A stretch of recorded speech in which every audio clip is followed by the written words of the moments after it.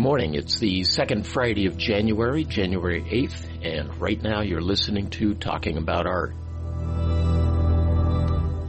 And this very spacey music is kind of apropos for this morning's broadcast. On this morning's program, I re-air the interview I did with the author of the book Good Morning Midnight by Lily Brooks Dalton. This interview highlights her book as the chosen book for the third annual Salem Reads event, which took place in February of 2018. Just recently, her book was made into a movie retitled Midnight Sky, starring George Clooney and Felicity Jones. It is now out to the public, and I'll touch base about that toward the end of this morning's broadcast. Now, in addition to that interview, on the same broadcast, I interviewed the artists of Salem Reads. These are all local artists whose task it was to read the book and interpret what they read into works of art which were displayed at the library during the month-long Salem Reads event at the Main Public Library. This year, there is a new book and a new Salem Reads event for the month of February. The book is titled Walking with Petey by Eric O'Gray. I interviewed Eric this week, and I'll be featuring that interview along with this year's artists on the January 22nd show of this month. But more about all of that at the end of the broadcast. Talking About Art is presented every second and fourth Fridays of the month, and it's the mission of Talking About Art to be a resource for artists and all those who relish and support the arts in our community. Through our programming, I wish to provide in-depth interviews and stories about the artists, writers, and poets of our community, and we reach a potential listening audience of over 300,000. We've been broadcasting Talking About Art for over 7 years now, with some 200-plus broadcasts in the KMUZ archives, and they are all about Mid-Willamette Valley artists. One thing to note, the KMUZ studios have been temporarily closed due to this COVID-19 thing. So in the meantime, I'm re-airing past broadcasts that I thought you might find interesting. And please note, coming up is a rebroadcast from 2018, so any of the events and time information that may be announced, well, that's no longer valid. So here you go. This is the interview I did with the author of the book Good Morning Midnight by Lily Brooks Dalton. This interview highlights her book as the chosen book for the third annual Salem Reads event, which took place in February of 2018. Listen in.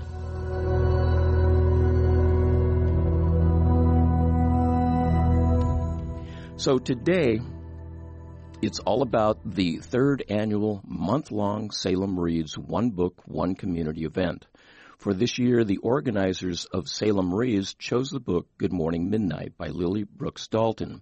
I had the opportunity to interview Lily for the first half of the show today, and you'll hear part of that interview. The second half of the show is all about the artists of Salem Reads. Artists were encouraged to read Good Morning Midnight and create artwork which reflected their personal interpretations of the book.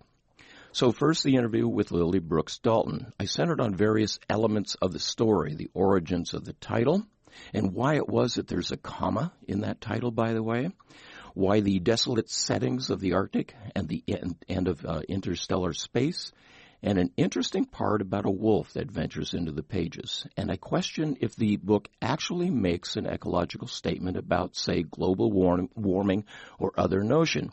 You may be surprised by Lily's answer. And of course, I had to ask the burning question, what happened to the Earth?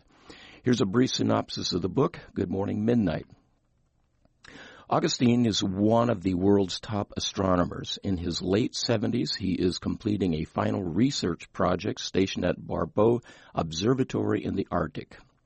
The landscape that matched his interior. Having neglected all his loved ones in the pursuit of scientific knowledge, Augustine, Augie, finds himself alone in the polar tundra after refusing to be evacuated with other scientists during a global emergency. Soon after he's left alone, he finds a young girl, Iris, who appears to have been inadvertently left behind. As the two attempt to adjust to life as quite possibly the last humans on Earth, another story unfolds millions of miles away. The 6-person crew of the Ether, a manned space mission to Jupiter, is on its way back to Earth after a successful trip to study the giant planet. Sully, the woman astronaut in charge of communications, must try to figure out why all signals from the Earth have been suddenly cut off. Like Augie, she has also jettisoned family for science. However, as the parallel narratives unspool, both Augie and Sully find solace in their austere locales and in the relationships they forge with their companions at the edges of the world. So here we go. This is the interview I did with Lily Brooks Dalton.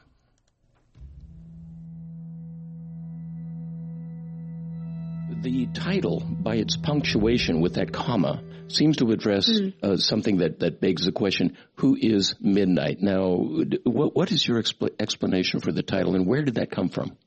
It's originally from an Emily Dickinson poem, which is a beautiful poem. I wish I had it in front of me so I could share a few lines with you. Then the author Jean Rice used it as the title for her novel, which was published in the early 1900s, I believe. And she used the Emily Dickinson poem in the front of the book. And, I came across it via the poem, but then also read the novel and just felt like there was such a beautiful conversation between female authors happening kind of across time. And at first was really hesitant to take that title as my own just because it seemed to have such a rich history and kind of a bold thing to do. I originally wanted to find a title that felt, or that was in fact, original. But, the more I went into the editing process, the more it became clear that it was the only title for the book. Why is that? Why is that the only title for the book? How is it that you came to that conclusion? I don't know that I have a logical answer for that question. It is more of an intuitive choice. There were a couple other titles that I was throwing around, and none of them felt right. I think I was calling it The Midnight Sun for a while. I think there were a few others at one point. I think I wanted to call it The Electromagnetic Symphony, and my agent was like, no. Fair enough. And, in the end, it's just, I think for me, the thing about that title is it evokes such a mood, such a quiet, dark, beautiful feeling for me that, and that's the feeling of the book. So it was just the right fit.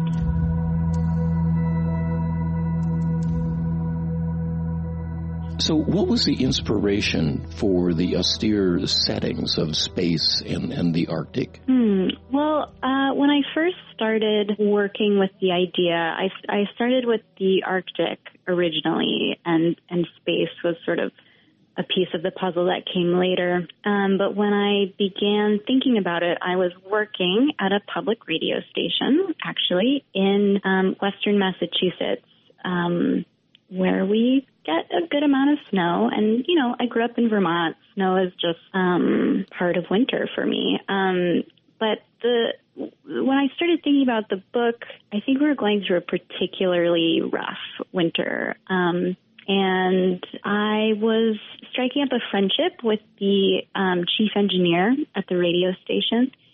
And he was telling me about how during blizzards, someone has to be in charge of making sure that the dish is clear so that the radio signal can travel, isn't muffled by the snow as it accumulates. And if it's snowing overnight, that means that someone has to stay in the radio station overnight. And that was kind of the moment where I started thinking about, wow, this big empty building, snow everywhere, no one around. What must that be like? And then, you know, as a fiction writer, I wanted to kind of push it a little further. Like, what if it's just night all the time and the snow never ends and never melts? And so that's how I found myself thinking about the Arctic. And then, you know, from the very beginning, I knew I wanted it to be a book about isolation, at its core, about isolation and, you know, the inverse of that connection. And so that got me thinking about, okay, well, if I put this character all alone in this completely desolate environment, who's he going to talk to? And so that's how the other pieces of the book started to come into focus, both Iris, the girl that is with him at the observatory, and then also the astronauts who are in outer space. And how did you make that leap into space? Where did that come in? Well, I was really interested in radio engineering and in ham radio specifically, and was doing a lot of research about long distance ham, you know, using skywaves to kind of bounce a signal around the world. And then I started reading about communicating with the International Space Station on some really basic ham radio setups, and realizing that was not only a possibility, but just not even that hard to do. And that's what kind of launched my brain into space, was just discovering that was possible, and thinking, wow, how cool. I wonder what kind of story that Earth to space conversation could yield. I can't help but imagine that the Arctic and space are metaphors for the individual's lives and their relationships, and it certainly becomes a foil, as it were, for describing, you know, their desolation and their relationship. Am I correct in that? Yeah, absolutely. I think when I was writing, I was thinking of the settings as though intrinsic to the interior lives of the characters, that they're kind of the stars at the end of it. Yeah, and both environments are so austere and so threatening. It's easy to imagine, you know, the introspection that would occur with both Sully and with Augie in both of their roles. And it's curious how, you know, and I won't divulge the ending of the book, but it's curious how the similarities in their lives, the similarities in their relationships, and how they come together at the end. I find that really, really fascinating. And the fact that the backdrop of this, the austerity of space and the austerity of the Arctic, are the backdrop for both of their lives. I find that really fascinating. And it's a wonderful, you know, author's approach to making, in this case, your point. For me, it was really important that both of those settings, those landscapes, were so desolate, but also so beautiful. You know, I think that the two sides of you know, the violence of nature, and also its incredible, like, awe-inspiring beauty, and allowing those things to coexist was a really important piece of thinking about how I wanted to portray both of those settings.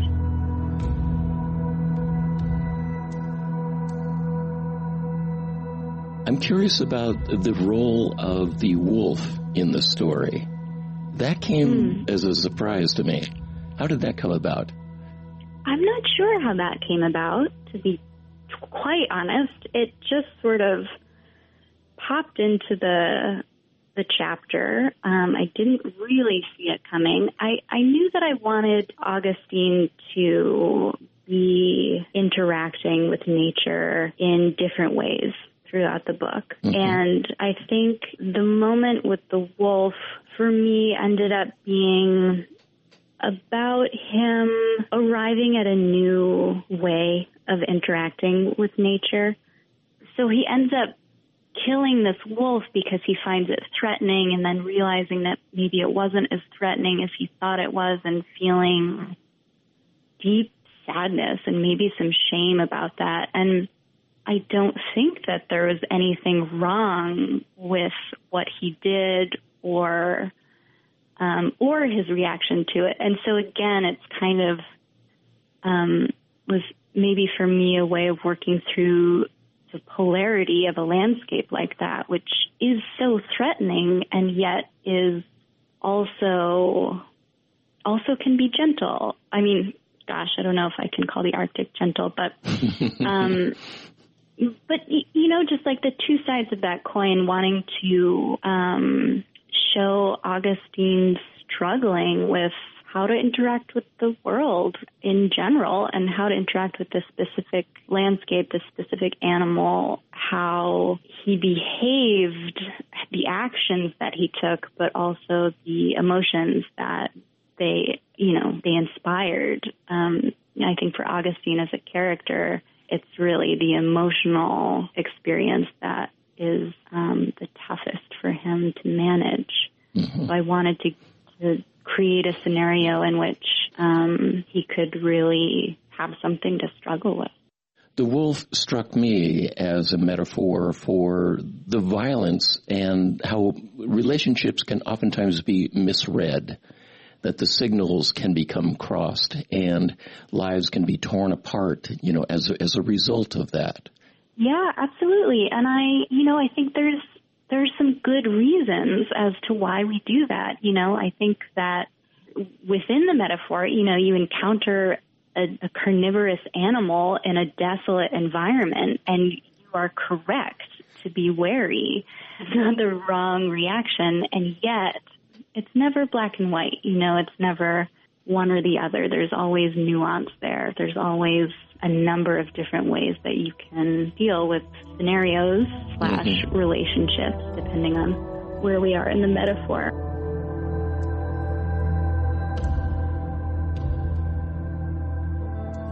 Is the entire thrust of the story, is it an allusion to an ecological statement, your own personal ecological statement? No, I don't think so. I think if a reader found that in the book, then that's great. That wasn't a conscious statement that I was trying to make. Mm-hmm. Okay. But is something that I'm thinking about a lot more consciously with my next book. So perhaps there was some sort of something brewing beneath the surface of this last one that is now coming to the forefront and what I'm working on these days.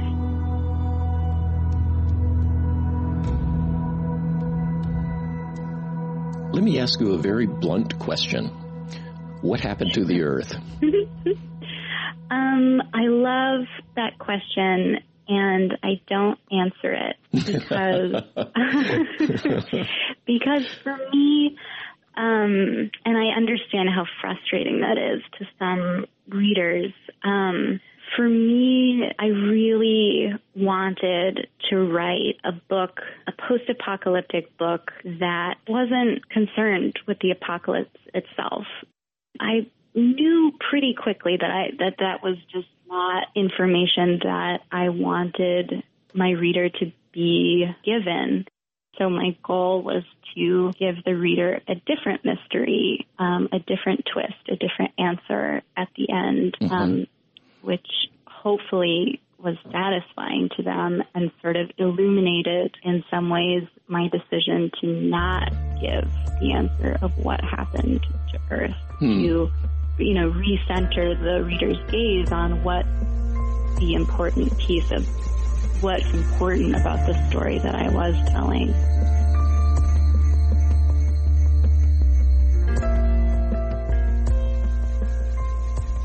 What's next for you? You alluded to another book, but can you tell us just a bit about that book? And beyond that, what else is up there for you?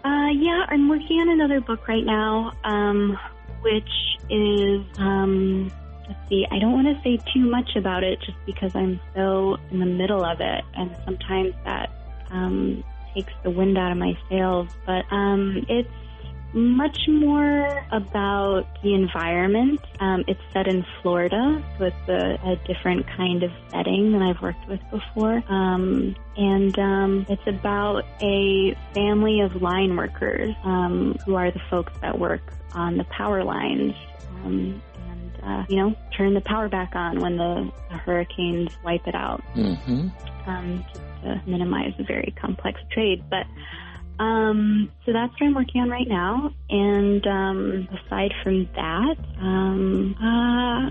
a couple other. I live in LA now, you understand. So of course there's always the inclination to see if another form, maybe a movie or a TV show, is a good fit.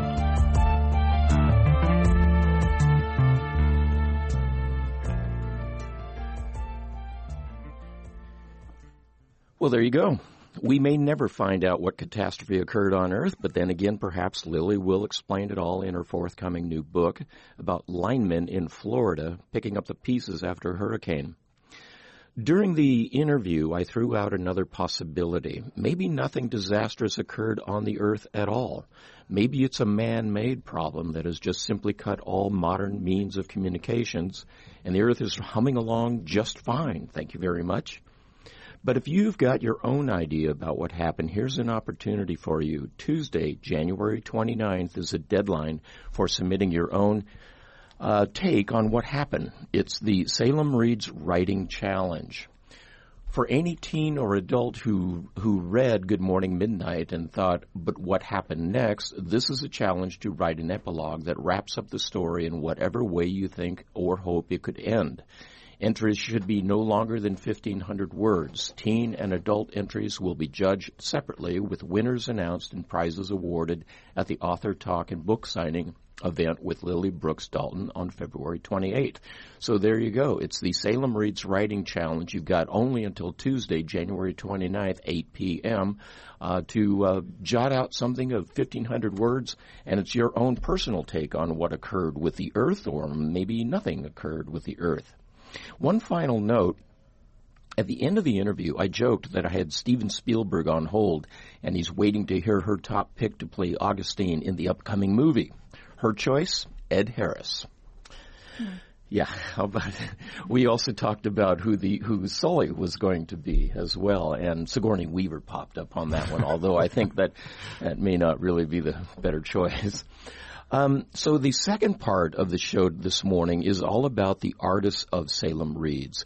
Artists were encouraged to read Good Morning Midnight and create artwork that was their personal interpretations of the book. So this morning we've got Eric West, Diane Trevette, Kara Pilcher, Isadora Solis, and Glenda Goodrich. All five of them here on microphones this morning. Good morning to you all. How are you doing? Good morning. Very good. Good morning. Nice to be here. Well, Diane, I'm going to start with you because you were one of the organizers for the event for the artists. How'd you find that? Well, I was approached by maybe it was Kara, who's here, who's been involved in the Salem, the Lake Oswego reads for quite a few years. But I am a board member of Artists in Action and a founding member, and so people know I know a lot of artists, and I think that's partly why I was asked You're elected to organize. Cool. Yeah. How long have you been working on it? On this year's? Yeah. Is it an all year round event that you have to plan for? Not really. I start in August, September, when we start choosing the artists and getting the word out and getting the book out. How many showing artists do we have this year? We have 16 this year. So one piece only, or multiple pieces? just one piece. Yeah. Okay. Is the art up for sale as well? It is for sale if the artist chooses it to be. Yeah. And it's located where? First of all, it's at the main library, right? And just there, the exhibition. It's right in the center of the library. They have the nice panels that they put up.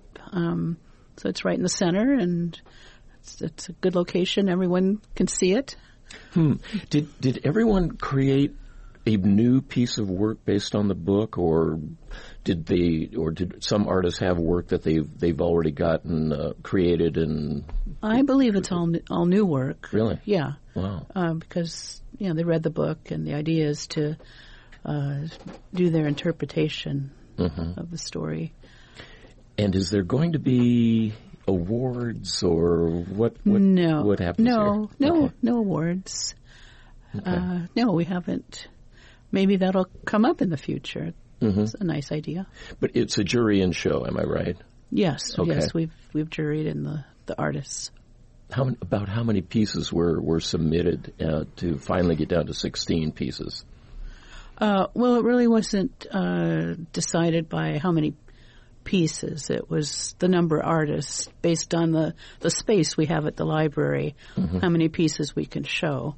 And so that determined the number of artists. And, as I was asked to choose artists that produced quality work that was engaging and interesting. Usually they're, Yeah. The show is up now. How long does it go? Actually, the show starts this Tuesday night with the reception. I thought it was okay. Yeah, we'll be hanging it on Monday coming up, and it'll be up for the whole month of February through the 28th, I believe. And the reception, when is that? Yeah, that's this coming Tuesday, the 29th, 5:30, right in the main floor of the library. Cool. All right. And the other four folks, all four of you have work in the show. Kara, let me start with you. What did you produce? Well, I produced a painting that I played with the title, and my painting was Good Night Morning, with morning spelled MOURNING, because I felt that each of the characters, the two main characters, were going through a lot of angst in their lives of trying to figure out their meaning and longing for relationships and thinking about relationships that had failed in their apart. life. Yeah. And so I think they reached a point where they had kind of forgiven themselves and come to peace with maybe some errors that they felt that they had done in their life. And so, but my painting itself is I have a tendency to want to put everything in the book in the painting. And so mine starts out with, it's kind of a landscape of the whole story, but it's an Arctic landscape. And the steps start out with Augie's footsteps that turn into bear tracks. And they go past a snow angel that Iris made, which is kind of a memory of his memory of his little girl that he had abandoned. And then it leads up past wolves and a polar bear, and then up into the Aurora Borealis that has a lot of images of what they were dealing with. Wow. What size is this? It's small. We were asked to do something relatively small that, so there's plenty of space. I'd say it's about a quarter sheet of watercolor paper. Oh, really? Okay. All right. A frame 20 by 16. And Isadora, you're from Chile, and you are here as an exchange student for the year, and this is kind of a new approach, a new thing for you. Am I right? Yes, indeed. All right. What did you create? Well, I was going personally more for like a feeling that I like find myself very familiar to, like in the wolf scene. That was like so unexpected and so unnatural. So like, as far as I know, there's no wolves in the Arctic. First of all, that's an anomaly. And you ask yourself if that's even real, but I'm getting off track. I was going for the feeling of like trying to protect someone and doing a horrible thing for it, and having to face the consequences and like deal with how that person views you now. That was like very meaningful for me. And I wasn't that shocked by it when I was reading it. I was like kind of refreshing seeing it. Really? Because I could relate to it. Like so far, when I was reading the book, I could not really relate to Augustine's like disassociated, like being so cold and distant. I mean, yeah. And well, I was, and you could tell, you know, that was one of my questions to the author about the wolf, where it came from, because it just seemed like it was like, pardon me, like right out of the blue. Here's boom, you got a wolf. Yeah. And so apparently that was her inspiration as well. It just came right out of the blue. Yes. But the way I read that, and especially the way the wolf was killed, you know, it's just this completely mixed signals. You know, the wolf was not being ferocious, being protective, you know, and all of that. And he ups and just, you know, kills it like that. I'm just going, you know, this is really a strange metaphor for the way we handle relationships. Yes, and exactly. In his own life, the way he handled this relationship, you know, that sort of thing. So I think me being a teenager, I can relate that to like parenting. Ah, yes. And like, you know, parents fighting for like the protection of the child and like thinking what's best for them and all of that. But yeah, I don't see really how else it could mean anything else. It definitely has to do something with relationships. Yeah. Parents, what are you going to do? Glenda Goodrich, what did you create for the show? I created a mixed media piece. It's also an Arctic landscape, probably about 16 wide, 12 high, and it features indigo blue sky with kind of a luminescent moon and the aurora borealis floating kind of through, and then an icy mountainous ridge. Lots of texture in the foreground to simulate the water. Augie ended up moving to a Lake Hazen, I think it was called, which I loved that hazy implication. So it is rather hazy and melancholy in my work with the texture. Then in the foreground is I guess sort of a benevolent-looking polar bear, because there's also a polar bear featured in the story, and he actually dies, I think, probably imagining that he's in the arms of this polar bear. And so there is the polar bear there, and the child is sleeping on its back, the little girl in the red coat, Iris. And I called it Dreaming of Iris because in the book, this was my interpretation that was just completely imaginary. There was no child ever there. So it's very... Over the child and the bear, it's sort of dreamlike. I did some dry brushing, so it looks almost like there's a web, a dreamscape kind of with that. So I loved reading the book and imagining what I might create from all of the different locations and events, and I'm just so drawn to landscapes. That's my thing, you know. Well, you know, you make an interesting point, because as stark as the Arctic is, you know, and the way it was described in the book, it's curious how it also creates this incredible palette, you know.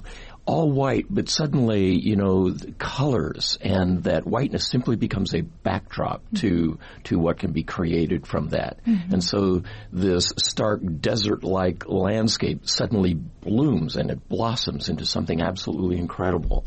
And I just find that juxtaposition really, really odd for one thing, but fascinating all at the same time. Yeah, so it is. Now, you mentioned mixed media. What all is involved in the image then? There's acrylic painting that almost looks like watercolor in a way, and a lot of tissue, colored tissue paper. I work a lot with bleeding art tissue that you can manipulate and form into sort of crevices and interesting textural elements for the eye. One of my objectives as an artist is for somebody to look at it and go, how did she do that? How did she create that? And I also, believe it or not, put some glitter in it, which I then toned down a bit with a wash over it so it's not quite so glitzy. Glittery, yeah. Didn't want too much bling. On the other hand, that ice reflection of light on ice is very, very glittery and kind of hypnotic. So, yeah. Oh, wow. It was fun to make. Yeah. Eric West, what did you make for the show? I've been doing a lot more with printmaking lately. And so really? I did an intaglio print 5x7, and it's copper plate that I engrave into with a pen that has a little diamond tip on it. And everywhere where there's a line or a mark fills with the ink and run it through a press and with a piece of paper on it. And the things that get wiped off stay white. The things that stay dark end up printing. So, and this is the image. Again, I was drawn to that image of Augie and the polar bear at the end, and it was reading the book. It was hard to find something for me to visualize that. Spoiler alert. That there was something positive out of this whole idea.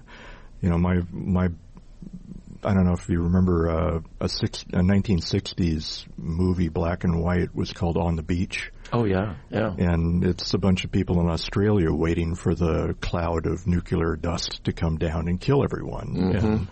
And that's kind of where I was pretty at. Heartwarming. Yeah.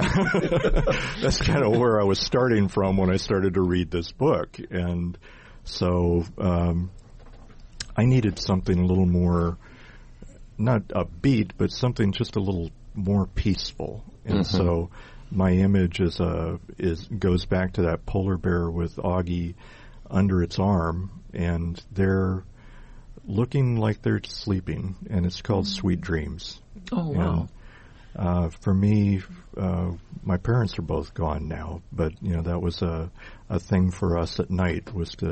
They were Swiss, and they said "Good Nacht, schlaf gut, träum süß," which was "Good night, dream sweet." Oh, wow. And for me, it was sort of a non-denominational blessing on however this story turns out. That the two of them are there, and they're both, I don't know if they've got smiles on their faces, but I hope it'll be a pleasing image for people to look at it and not one that's distressing. Yeah. Kind of free game here. What did everybody think of the mystery that she invoked in the book, where you got all the way down to the final page and we have still no idea as to what is occurring in the background with the Earth or with communications or anything like that? Was that kind of a letdown for everybody? Not at all. I think it was pretty experimental and actually very nice. Yeah. Anybody? Glenda? When I finished the book, I was thinking of that Rilke poem is just be comfortable with the questions themselves. Don't always need an answer. Right. Yeah. There's so much intrigue in the mystery.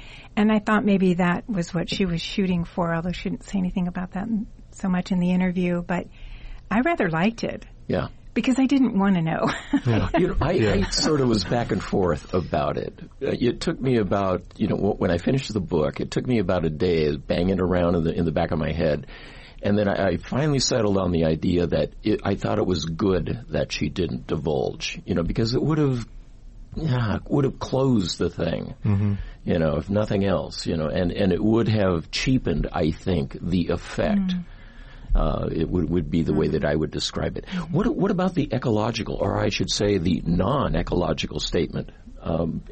When you look at the lineup, for example, with all of the Salem Reads events, many of those are having to do with climate issues or earth use issues and that sort of thing. And yet here, during the interview, she says, nope, no ecological statement here. Yeah.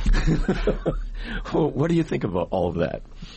It's interesting when an artist creates something, they may or may not have some kind of message that they want to send in that artwork, but it's always interesting to find when you put it out there in public and the feedback you get from people, their stories that they share of how that piece of work, the story they came up with. It's like an ongoing conversation where you just started it and other people start to take it and run with it. Yeah. And there will be things that you had no intention of being in that visual artwork or in that writing, that other people will read it and fill in the spaces with their own experiences and make something completely new out of it, something the artist never probably intended. I have to agree. There have been several times where I'll have work on display and poets are invited to come in and select a piece and write a poem to that. Well, this last time, here's a poem set next to one of my pieces, and I'm going, what? Where did you come up with this? How is that, and I'll hesitate to say this, but how is that a valid interpretation of what's right there before you? I had no idea, it was a wonderful event or a shot or something like that, and yet it's completely different in the poem. I just find that underscores what it is that you have to say about that. When you let it loose to the public, you have no idea what's going to be coming back. Any other reactions along that order? Well, I was just thinking that that's kind of a interesting way that Lily Brooks Dalton had with having the mystery of not knowing what was going on. Let us, as readers, just keeping it open to an interpretation the whole time. It made me keep involved as a reader with that mystery of not knowing what was happening, and I think that I like that part of it. Yeah. About the message, how people took it like an ecological message. I think it was like at least subconsciously there, like for Lily and like everybody else, like the readers. It's there and it's in everybody's mind. So it's like very normal that like you would relate like the events to it. Yeah. What I enjoyed is the inspiration. Where that whole notion of the book came from. Here she is in a public radio station back in Vermont, and it's snowing throughout all of winter, and one of the chores is to dust off or snow off the big satellite dish. And so you can see in her own real life experience, you can see the roots of where the storyline comes from. It's kind of fascinating. Well, the book is called Good Morning Midnight, and it's by Lily Brooks Dalton. She is the author of this year's selected Salem Reads author. You can go to her website, lilybrooksdalton.com. She will be here in Salem on February 28th to present her book and to present the winners of the Salem Reads Writing Challenge. Now, all of you artists, if you've got websites, how can people get in touch with you, Eric? Well, I don't really have much in the way of electronic connections. I've got some business cards, and actually, let's see, what is my website? Here we go. www.ericwest, it's spelled W-U-E-S-T, artist, all one word, I guess, blogspot.com. All right. If you want to take a look at some of my work. Excellent. Glenda. Yes, it's my name, Glenda Goodrich, GlendaGoodrich.com. All right. And I also teach art, so my workshops are on that page as well. What do you teach? I teach mixed media. I teach a process called soul collage. I teach kintsugi bowl ceremony with breakage and repair as a metaphor. Mm-hmm. And some other. It's all on my website. I don't. Isadora? Okay, I do not have a website or anything professional, but I do have an Instagram account. All right. And this is very ridiculous, but it's mac and cheese salad. It's memorable. Thank you. Yes. And delicious. Lately I've been posting sort of comments about, society and all that stuff. All right. Very good. Yeah. Kara Pilcher. Well, I don't have a website, but I show my work at Portland Art Museum Rental Sales Gallery, and they have a website. And then also at the local gallery, Lunaria Gallery in Silverton. Mm-hmm. And it's a great gallery with a lot of local work, and Diane Trivette is also one of the artists there. She is. And as a matter of fact, Diane's going to have a personal show out at Lunaria coming up February. Now, in closing, during my interview with Lily Brooks Dalton, I asked her where the title of her book, Good Morning Midnight, came from. She replied that it was her reading of the Emily Dickinson poem that set it all in motion. Here is Good Morning Midnight by Emily Dickinson. Good morning, midnight. I'm coming home. Day got tired of me. How could I of him? Sunshine was a sweet place. I liked to stay, but morn didn't want me. So good night, day. I can look, can I, when the east is red? The hills have a way, then, that puts the heart abroad. You are not so fair, midnight. I chose day.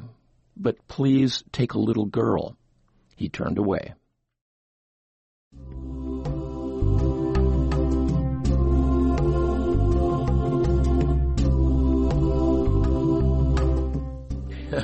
Wasn't that fun? I hope you enjoyed today's rebroadcast.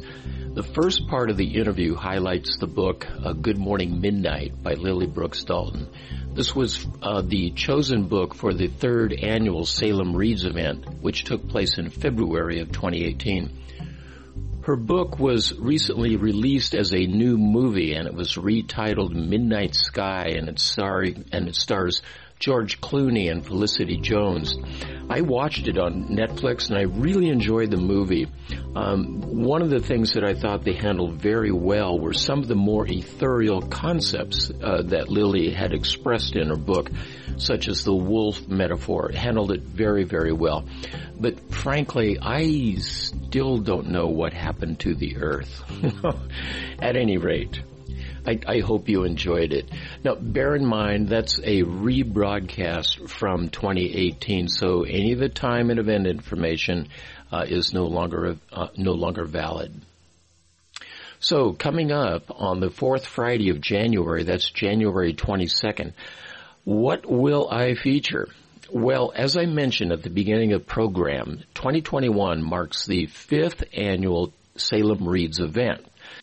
Go to their website, splfoundation.org. That's splfoundation.org for the complete lineup of events. On my January 22nd show, the 4th Friday of January, I will be featuring a 2-part broadcast again. The first part will be the interview I did this week with this year's chosen author, Eric O'Grey, who wrote Walking with Petey. Let me read this. The book is Eric's memoir about being overworked, overweight, depressed, and sick.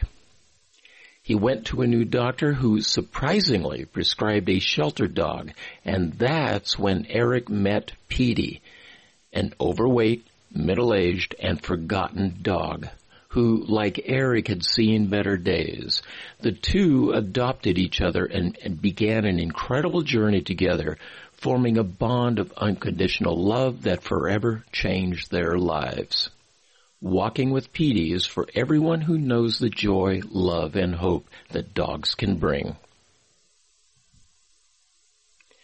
The second half of the broadcast will feature the artists of Salem Reads. Now, these are the artists who read Walking with Petey and were inspired to create works of art that interpret their own personal inspirations. So that will be the January 22nd show, the fourth Friday of January, on Talking About Art. Now, you can be notified of my next show and all upcoming shows and events by going to our Talking About Art Facebook page. Hit the like button and you'll get all the updates about shows and events. And you can also make any comments that you wish that you'd like to make on that Talking About Art Facebook page. Go there, and I'd love to hear from you. Just a remark about what you thought of today's program, ideas, what you'd like to hear about in future broadcasts. You could post it all there, and that's the Talking About Art Facebook page. Or you can also just email me at talkingaboutart at kmuz.org, and I'll add you to our direct email announcement list. Our previous streaming service, Radio Free America, has ceased operations completely, so we have adopted Online Radio Box at onlineradiobox.com, and so they are our new streaming service. Go to onlineradiobox.com, and from there you'll see how to get to KMUZ. Bookmark that, and so you'll be all set for future shows. And you will be able to access today's show and all 7 years of programs in the Talking About archives at kmuz.org. Talking About Art is presented every second and fourth Fridays of the month, but on every first and third Friday at 9 a.m., I invite you to tune into Ann McBride's and Ed Shope's Theater Talk. Theater Talk is all about live theater in the Mid-Willamette Valley, and they feature interviews with local directors and actors. And they are followed by Real Film Snobs at 10 a.m. with hosts Angela Yeager and Brian Michael. They review several movies per episode, new, old, famous, obscure, what have you. It's always fun listening to them. Now, stay tuned right now for poet Steve Slamenda's program, Poetry on the Air. His show features the poets and their events in the Mid-Willamette Valley, and that starts just after 10 o'clock after Talking About Art. And yes, we are an all-volunteer community radio station that thrives only because of your financial help and support. So if you enjoy Theater Talk, Poetry on the Air, Talking About Art, go to the kmuz.org website, hit the Contribute Now button, and have at it. By the way, of course, your donation is tax deductible, and I thank you very much for your support. The music I used today was by Kevin MacLeod at Incompetech.com and licensed under Creative Commons by Attribution 3.0 at creativecommons.org. I'll get today's broadcast entered into the KMUZ program archives, and then I'll post its link on the Talking About Art Facebook page when it's ready to go. Talking About Art is great, but now it's your turn to go out and do something about art. I'm your host, Joel Zack. Thank you for listening, and see you next time.